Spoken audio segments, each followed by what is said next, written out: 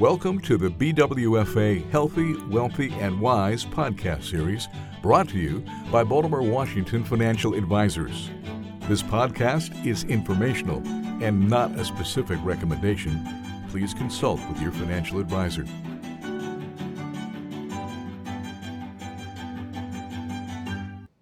Thank you for listening. This is Sandy Horner, Managing Director, Wealth Management at Baltimore Washington Financial Advisors. Today I'm joined by two colleagues from our Financial Planning Department, Senior Financial Planner Thad Ismart and Financial Planner Tyler Klug. And we want to spend some time with you talking about how you prepare for a growing family. So whether you're at my stage in life, where you have kids that are in college or out of college, or Thad's stage, where you have elementary age children, or Tyler and his wife, who are just getting ready for their first child to come in the next month or so, there are things that you need to be thinking about for your growing family. So Tyler Klug, obviously this is top of mind for you. Talk to me a little bit about what you're doing to get ready for your pending bundle of joy. Sure. Well, obviously, having a child and preparing for a child can be very overwhelming, but obviously very exciting as well. The first thing that really came to our mind was, well, how do we prepare to leave work?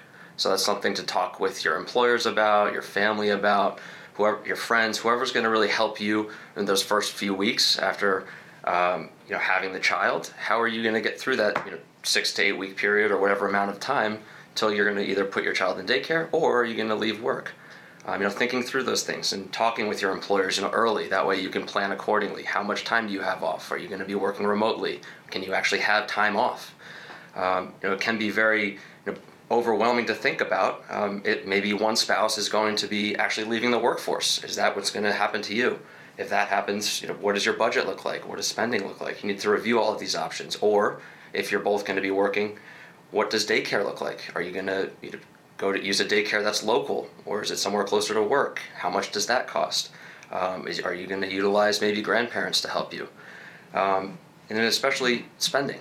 Spending can be a very overwhelming thing to think about. Daycare is not cheap, but also paying for diapers and all the food and everything. So you want to make sure you're reviewing your budget, thinking through all the additional expenses, like maybe healthcare expenses might go up as well. Now you're adding the new baby to either your plan, your spouse's plan, or you're all going to join on the family plan. So I know there's other things to think about with your employer coverages as well.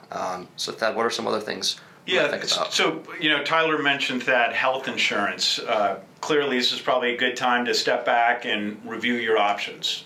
Talk to us a little bit more about that. Yes, and not only health insurance coverage, but additional benefits that may be available to you through your employer. Typically, employers allow you to change or add additional benefits that you have available to you due to a qualifying event, and a qualifying event in this case could be having a child.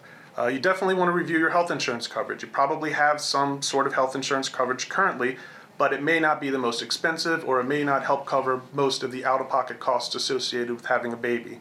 With having a child. This could be due to an extended stay in the hospital or additional procedures or complications. You want to make sure you review your coverage and potentially switch to another plan that offers greater benefits, probably going to have a higher premium, but it'll help cover more of those expensive out-of-pocket costs. In addition to that, the other benefits that I mentioned, you may want to look into a flexible spending account, not only for healthcare, but also for dependent care. The healthcare flexible spending account will help pay for some of the out-of-pocket costs that your health insurance will not provide you. And it'll also help you pay for dependent care. It could be daycare, or it could also be summer camp for your child as they get older. For each dollar you spend through the flexible spending accounts, whether it's healthcare or dependent care, it's probably going to save you somewhere around 40 cents. 40 cents on every dollar. And then lastly, you want to review your insurance coverages. Your insurance coverages, you probably have some sort of insurance coverage now in the event of a premature death. Well, as you grow your family, you're going to have a greater need for life insurance. Not only will you need to replace the income that's gone if you pass away or your spouse passes away prematurely, but you also need to help pay for the expenses that are no longer being covered by your income. In addition, you may want to hire a nanny or help pay for some sort of daycare when one spouse passes away.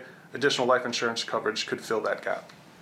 And, an area that a lot of people tend to overlook is if you're fortunate enough to have a stay-at-home parent, you still may need to have life insurance on that parent as well, because if anything were to happen and the working parent can't stop working, then you're really going to need paid professional care. Absolutely. Another area that I know I've experienced, for any of you listening that happen to have kids 18 or older, you may have yourself experienced the frustration of trying to work with your kids' doctors when they're, quote, adults in the eyes of the healthcare field.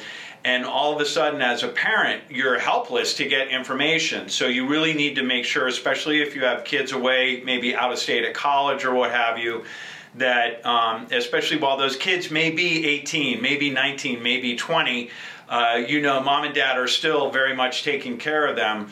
You're going to need the appropriate estate planning type documents, whether it's powers of attorney or things of that nature, so that you can work with your children's doctors. Again, especially more complicated if they're out of state, attending college or something else of that nature.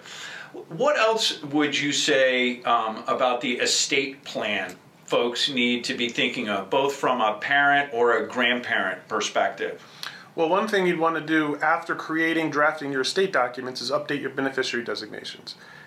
Legally, especially in the state of Maryland, minors cannot own property. They cannot own any type of investment account or inheritance. It will need to go to a custodial account, or you would need to create minors' trusts inside of your estate documents, a will or another trust, that are created upon your passing that goes into this trust. Their inheritances for the children go into the trusts. So, folks, Thad just did a great job of explaining this, but this is an area we see every single week people making mistakes. So to be crystal clear on that, you cannot list your minor children as beneficiaries of your 401k, your TSP, your 403b, your IRA, correct? You can do it through a trust or a custodial account or other mechanisms like that, but you can't put Johnny and Susie down as the beneficiary if they're minors. Well, you can, but there has to be some careful planning. And the careful planning is where an estate attorney would come into play that says that anything that goes to the child will go into a custodial account. That's named in your will, but that's usually not preferable. The reason is that if it goes into a custodial account as opposed to a minor's trust, once they turn the age of majority, anything that they inherit is theirs, and they can go spend it on a vacation, a car, whatever they want. Legally, it's theirs. Whereas a minor's trust that's created upon your passing can put guardrails, meaning that you can dictate as to how often and how frequently they get those funds. You could set up a trust for adult children, meaning they get access to the funds at age 25, 30, and 35. Anything you can think of, you can add. The custodial account does not have those parameters. They do not have the guardrail. Tyler, so you and Shayna now have, I'm guessing, approximately 18 years and 1 month to prepare yourselves to send your new arrival, when she shows up here shortly, to college. What should folks be doing to think about that college savings plan? Sure. Well, depending on which state you're living in, this is something we can certainly help you with, or this is what we help our clients think through, but which maybe 529 account should you set up? The 529 is an education savings account that you can open up, designed to save for college, and there's either state tax benefits, but also maybe a state tax deduction, for example, depending on which state you reside in and which account you open up. But also any of the funds that you contribute to a 529 grow tax-free as long as used for college. So that's certainly something we're planning for. After we think through all the other overwhelming things that we just described. But we're certainly going to be setting up 529s and starting to hopefully save for college fairly soon. Excellent. So folks, if you want a little bit more information, I want to make sure that you're aware on our website, bwfa.com, we have a webinar. It's about an hour long. It's called planning for a child or a grandchild. We also will host that webinar in a live format several times throughout the course of 2023. So whether you want to watch the recorded version or sign up to attend the next live presentation, you can get additional information there. And as I mentioned earlier, lots of tax and financial planning and estate planning discussions today during this podcast. So be sure to check with your financial advisor, your tax advisor, your financial planner. And as always, if you would like some resources from Baltimore, Washington financial advisors, we would be pleased to have that conversation with you, for which there is never a charge or any obligation. In the meantime, thank you for listening. Thanks for listening. For questions, more information, or to schedule a conversation, please contact Baltimore, Washington Financial Advisors. Past performance is no measure or guarantee of future returns. Investing in securities involves risk, including the risk of principal. The securities and services mentioned here may not be suitable for every investor. You should discuss these with your advisor prior to making a final determination based on your risk tolerance, your investment objectives, and your financial situation. Baltimore, Washington Financial Advisors is a registered investment advisor.